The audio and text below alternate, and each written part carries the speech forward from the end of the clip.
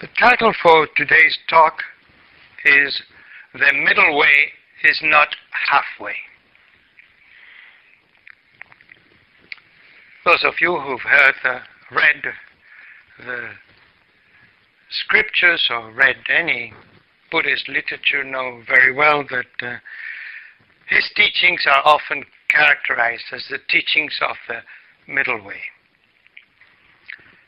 In Pali, Majjhimam Padipada.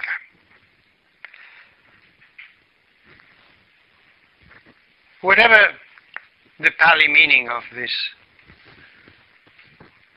Majjhima Padipada was of the time, when we talk about the middle way, in our culture there's a tendency to think of the middle way as something that is halfway. In fact, I looked up the Oxford Dictionary, and this is one of the definitions it gives. Compromise between two extremes. Compromise, halfway.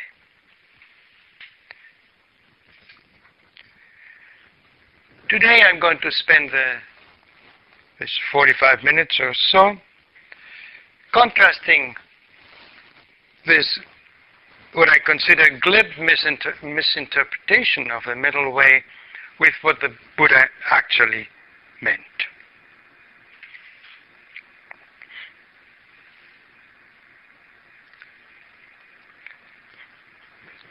The characterization of the teachings as the middle way finds expression in the life history of the Buddha, of actually Siddhartha Gautama. That was his name.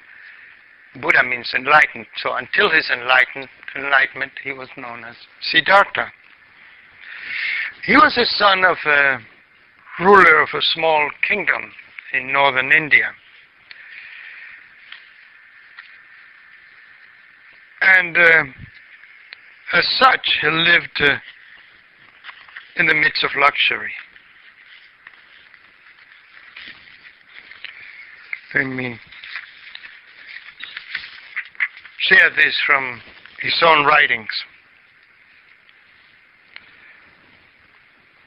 The Buddha says, after his enlightenment now, monks, he often talks to the monks, it's his audience.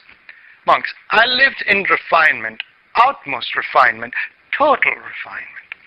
My father even had lotus ponds made in our palace, one where red lotuses bloomed, one where white lotuses bloomed, one where blue lotuses bloomed, all for my sake. I used no sandalwood that was not from Varanasi. Varanasi is the place of choice in India. My turban was also from Varanasi, as were my tunic, my lower garments, and my outer cloak. A white sunshade was held over me day and night to protect me from cold, heat, dust, dirt, and dew. I can imagine somebody following him with that stuff. I had 3 palaces. One for the cold season, one for the hot season, one for the rainy season. During the 4 months of the rainy season, I was entertained in the rainy season palace by minstrels without a single man among them. And I did not once come down from the palace. And so, that was his life.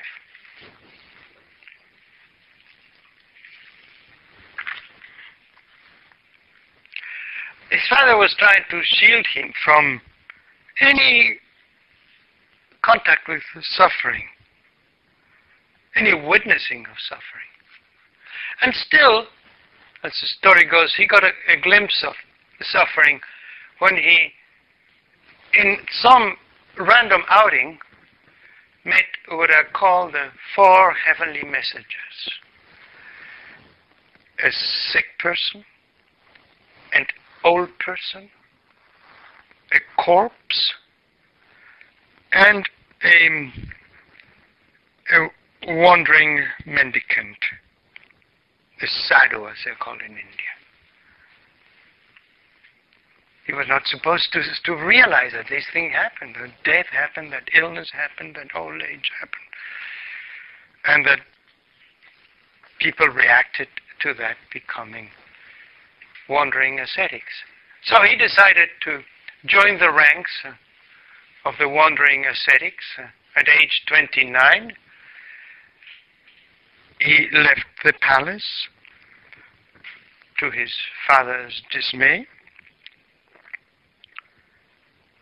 and for nearly 6 years he wandered around, practicing the most extreme penances. In fact, towards the end of the 6 years, he had almost starved himself to death. And then he said, no, this is not the way either. Neither was being in the midst of all that luxury, keeping myself from seeing anything that was slightly disturbing, or being so totally disturbed that I almost died. So he said, there must be a middle way. And that's, let me share with you how he characterized that middle way.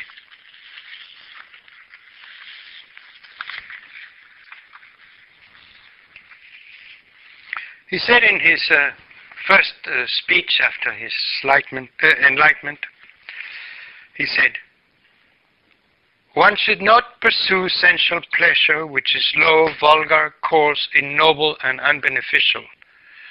One should not pursue self-mortification which is painful, ignoble, and unbeneficial. The middle way discovered by the Buddha avoids both extremes. Giving vision, giving knowledge, it leads to peace, to direct knowledge, to enlightenment.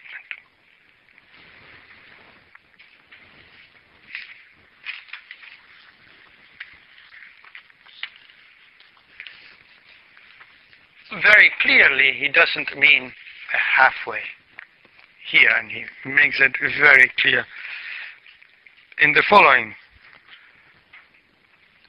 segments. One should know what it is to extol and what it is to disparage. And knowing both, one should neither extol nor disparage, but should teach only the Dharma. See, it doesn't say one should find a middle point between praising and showing disdain for things. It doesn't say that. It said one should teach the Dharma, which of course will become clear what it is as I go on. Then he goes on to say, one should know how to define pleasure, and knowing that, one should pursue pleasure within oneself.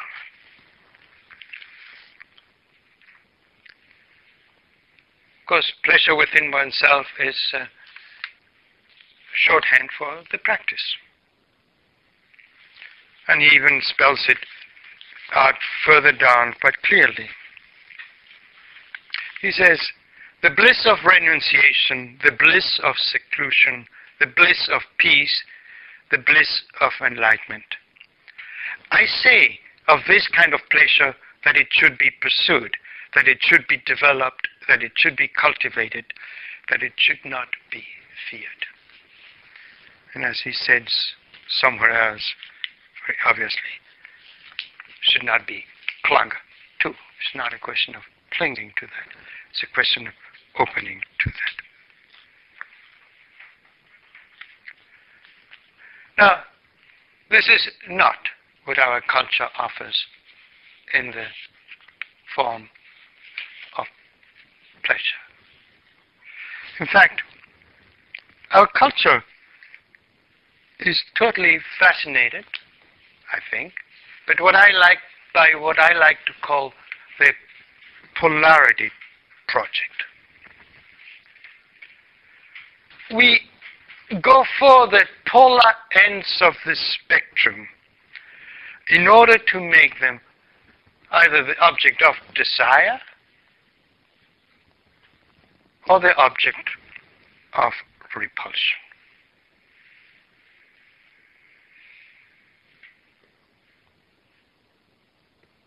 It just crossed my mind. This memory from a hospice patient I had been visiting for a long time, and he died very recently, but it's not about his death. For years, he couldn't articulate a word. And then one day, I mean, he spoke, but it was mumbo-jumbo. It was incomprehensible. And then one day, he said 3, 4 words, whatever it is. So clearly, I couldn't believe it. Then he went back into the mumbo-jumbo. The words were, "the most beautiful girl in the world." Whatever. I think it has a lot to do with his fascination with extremes. Who needs the most beautiful girl in the world? Truly. Or the most handsome man in the world. Who needs him? Let me go over how we apply this polarity project to a number of situations. I'll go over first how we do it with the polarity project. Then same situations under the halfway approach, and then what's the real middle way.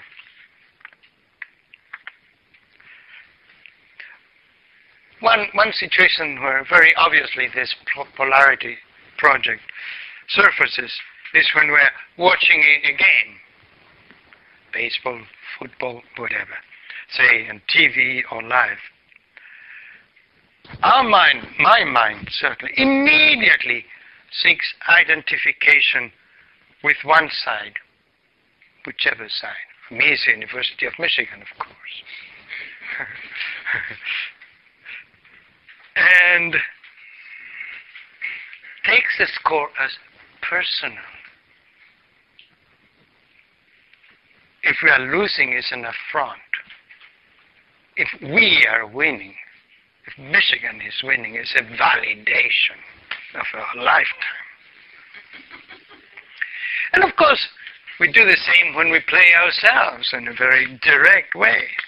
We get caught in that seeking victory, the thrill of victory, as contrasted with the agony of defeat. And the I gets puffed up. In fact, the I appears either way, because surely the I as a victor, that's an important I, but so is also the I as having suffered a defeat, humiliating defeat.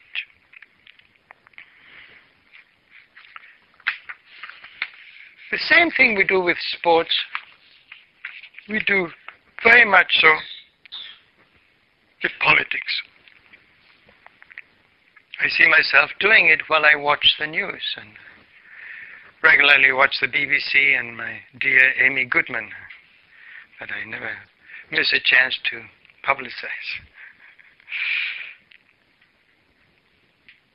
And of course I try not to get caught in this, but I can see myself getting caught in that at times, you know. Kind of keeping score of the news. See, when my side scored here and was beaten there, I'm sure it's familiar to some, if not all of you, that subliminal reaction to the news. And then sometimes politics can get really heated up. I'm going to tell a story that I didn't really participate in, because at the time Raquel and me were living separately. And there she was in her loft without children. And in the floor above, this was in Tribeca, in the floor above, the owners of that loft were English. And during the Malvinas War, of course, here it's called the Falkland War. Even the name of the war takes a polarity. The Falkland War, if you wish, say reluctantly. They stuck out a flag, an English flag, over an inner courtyard in the loft. Very provocative. And from what I understand, Raquel and family stuck out an Argentinian flag in the floor below. And there they went. That's quite a polarity, isn't it?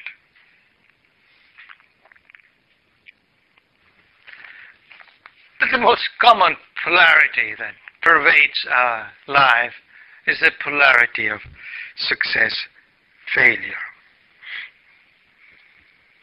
Leaves nothing untouched. Educational system, psyche, everything.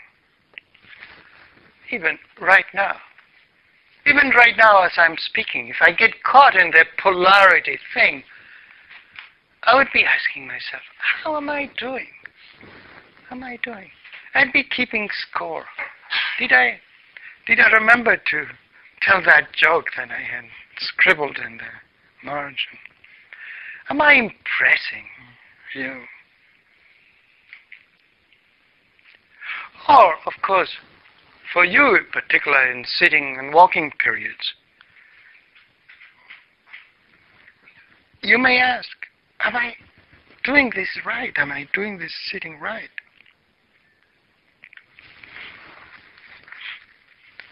I was interested in a thing that a letter published in Buddha Dharma. It's one of the many Buddhist publications are coming out recently. This is in the section Ask the Teachers, and this is what this woman asks. She says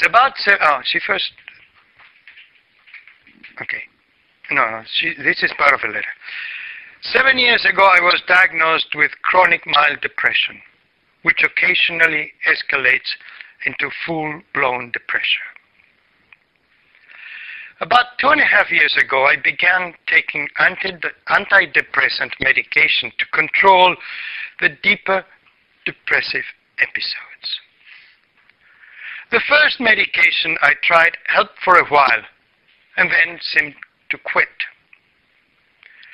The one I'm using now keeps a deep depression at bay, but I think it's destroying my mind. I'm finding it difficult to concentrate. My memory is deteriorating, and I'm becoming somehow apathetic.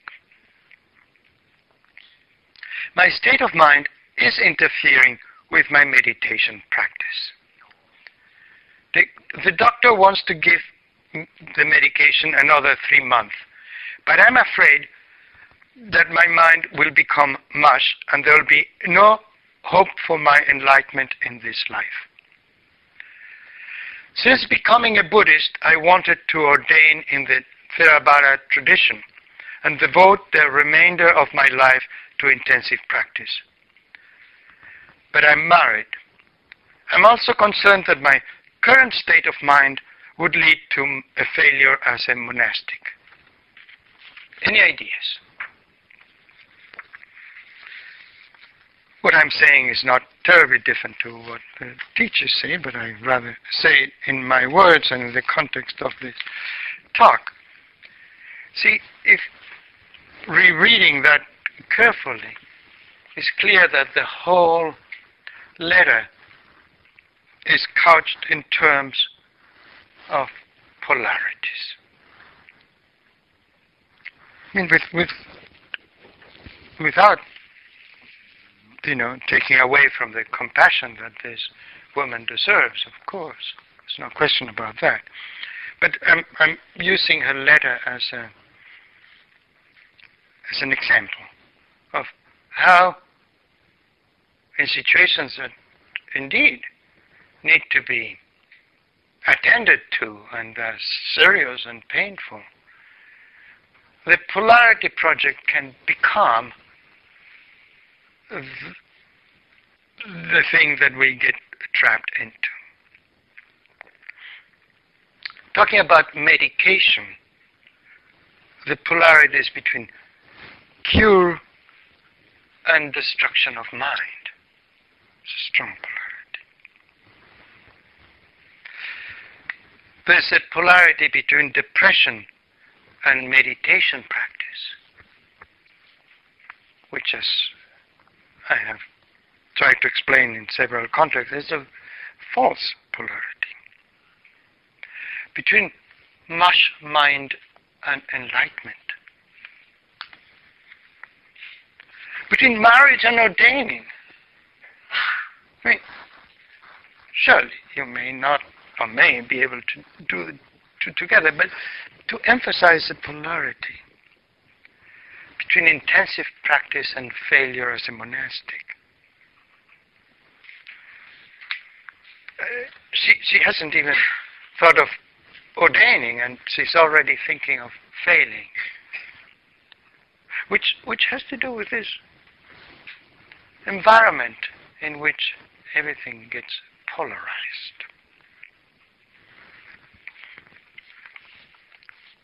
I'm going to try to resolve these examples later on, but let me go down the list and offer one last example, which concerns me. It's not very dramatic, but it's interesting that I could catch myself in it.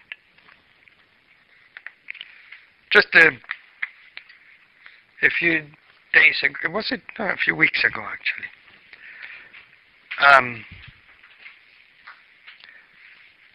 I was watching my favorite show, Amy Goodman, and then our oldest daughter, Nora's sister, called Celia.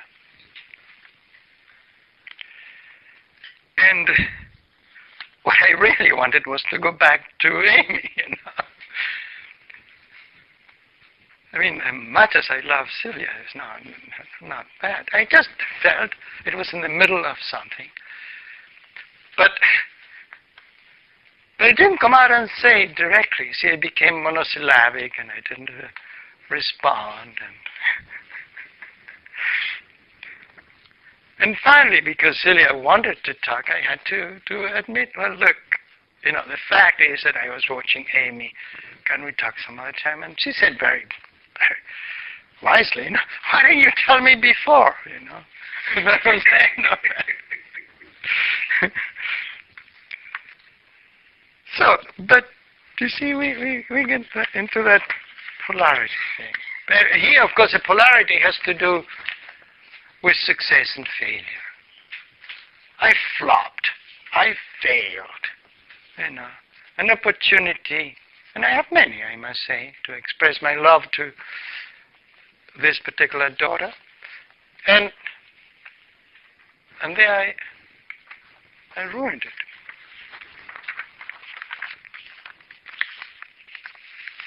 Okay, what do we do if we, instead of doing the polarity project, we fall for the halfway project? Let me just go quickly about these various possibilities.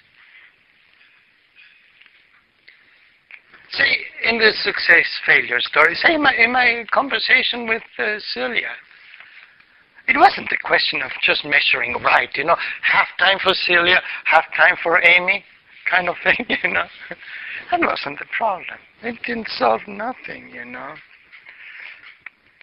With a letter to this lady who writes to Buddha Dharma, it's not a question of tuning in the precise dose of medication and things like that. The problem goes much further than that. And, the regulating the intensity of the practice, all that doesn't really address the main issue here. And take sports, for instance.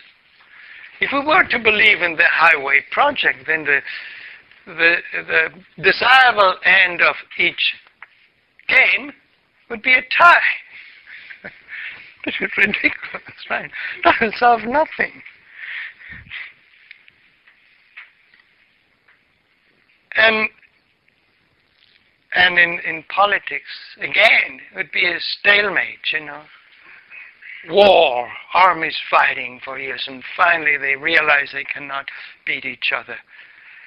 And they resign themselves to a stalemate, only to start again, of course, at the next opportunity.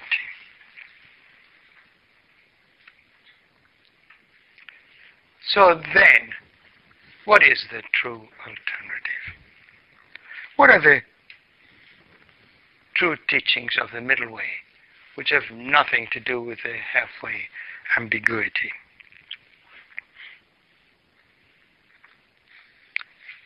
Unequivocally is to say no to the polarity trap, which is also an ego trap, because the ego gets involved there.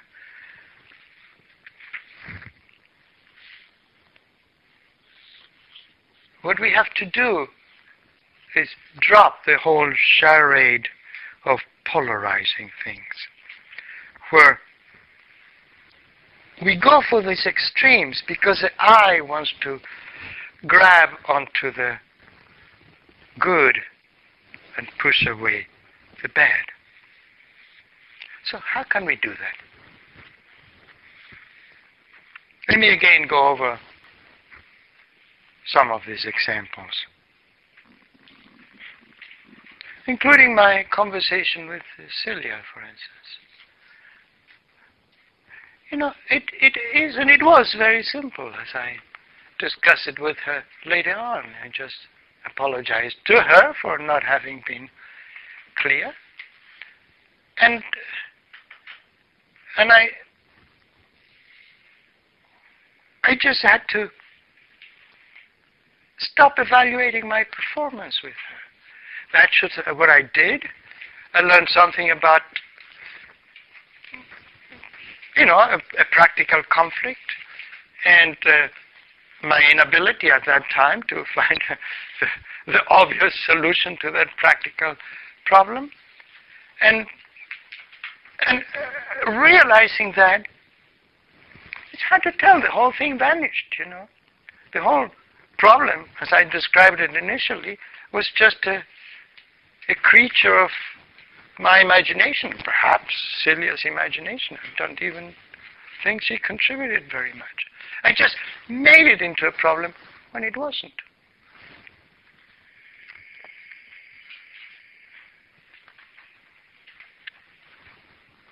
Or giving this talk.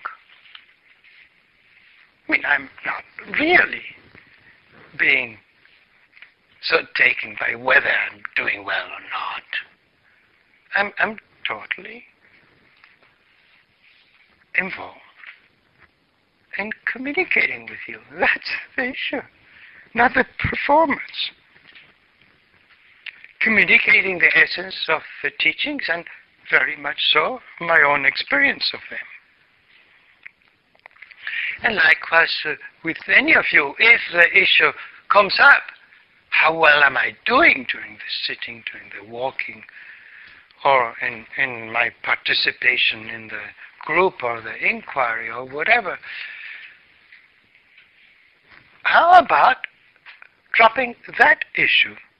So there's nothing to polarize about. You just do what you do as your ability permits you, being as present as you can with each moment.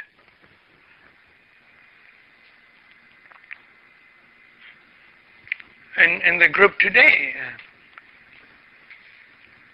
somebody reminded us that the problems, what makes the life so difficult, tends to be expectations.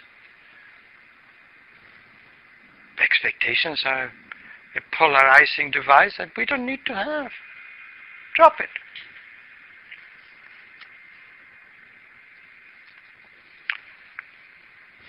And the same for the woman who wrote to Buddha Dharma.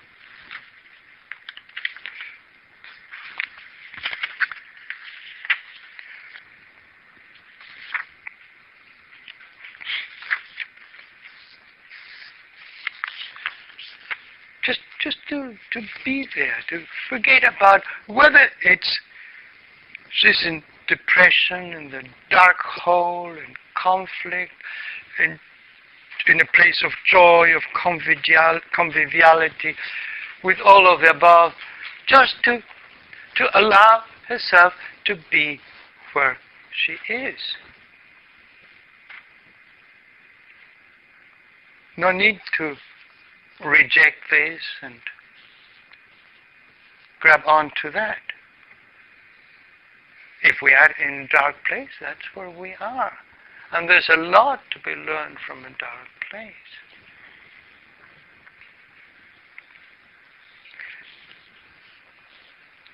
And this polarization generally occurs because this overlay of wants and unwants that garbles our lives. So, I don't want to be depressed. Fair enough, understandable. That's a reality, but not make that the central issue. Just be where you are. And of course, in the example of sports, that's very simple. The solution is very simple. You simply play the game. You may keep score, fine, sure. But you don't have to. And that's not the central thing.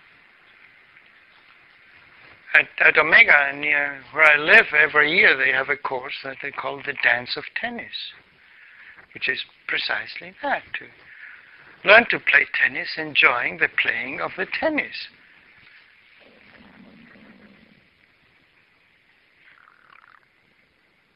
It becomes something you do together with something else.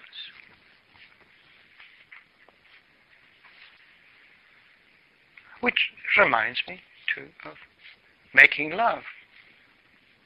How often in that activity we forget the dance and it becomes keeping score.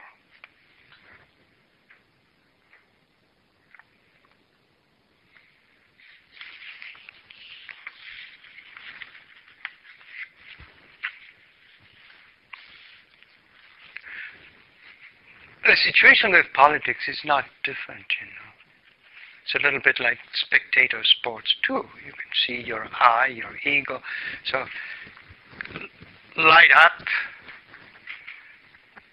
when you see some things, but you don't have to fully invest yourself there.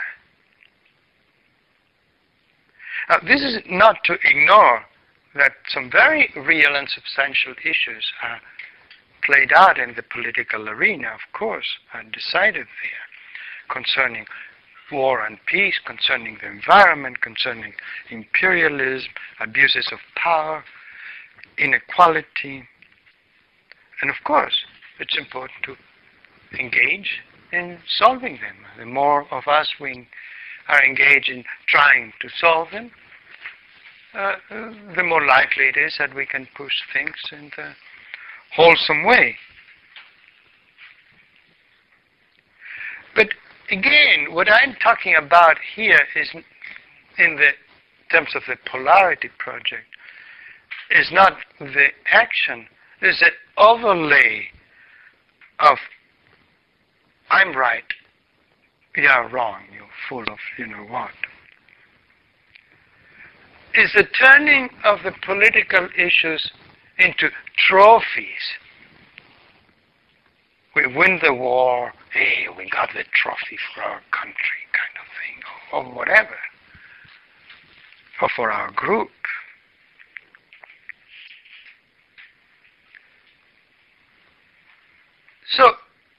when we see that trophy mentality come our way, we just don't buy into it. Thanks, but no thanks. We surely already have our hands full feeling and doing, not just our hands, but also our hearts full, feeling and doing for humanity and the planet. We don't need the destruction of the overlaying polarities. In South Africa, they had an opportunity to experience that turnaround from polarization to a true middle way through the workings of what's called the Truth and Reconciliation Commission, I think, yes. As perhaps you know, after apartheid was debunked, brought down, there's still a lot of issues pending of rancor and animosity. For instance, by the victims towards the victimizers. This Truth and Reconciliation Commission has brought them together, victim and victimizer, so that they can diffuse the polarity. Michael Lapsey from South Africa, who was recently speaking at Amy Goodman's, in an interview with Amy Goodman, said, "I gave my story to the Truth and Reconciliation Commission. It became part of patchwork of restorative justice, forgiving rather than punishing, acknowledging rather than just knowing." It's an important difference. Acknowledging. I acknowledge this is what happened. The horrors of apartheid is what happened. I drop it. Of course, I will not let it happen again as if it's in my hands. But that's another story.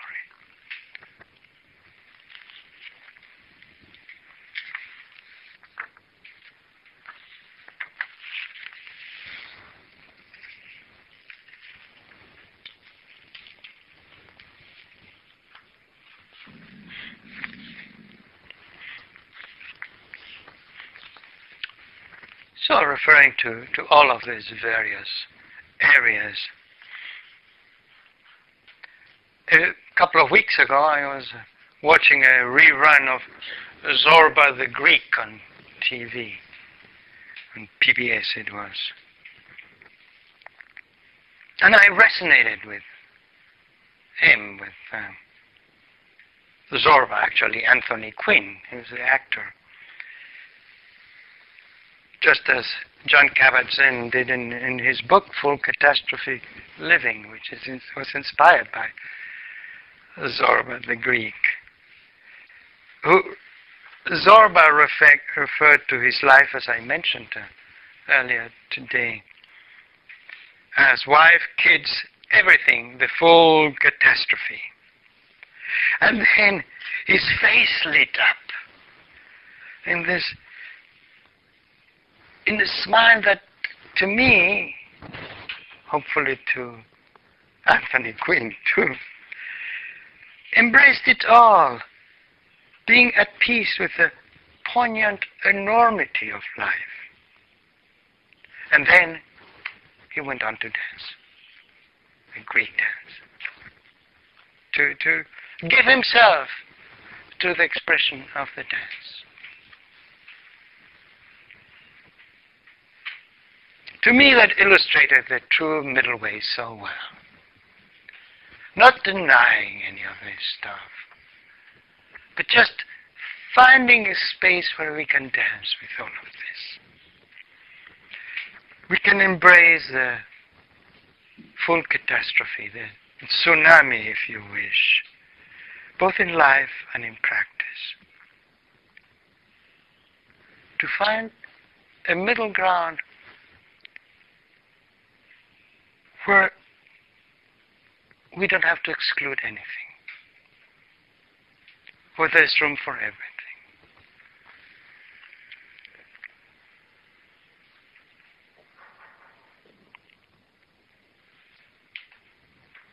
Our lifeline is our connection with life. Not conceptually, not in theory, but in our discovering in ourselves an ability at every concrete moment to join the dance of our existence. Let us just do that. And do that in silence for a few minutes.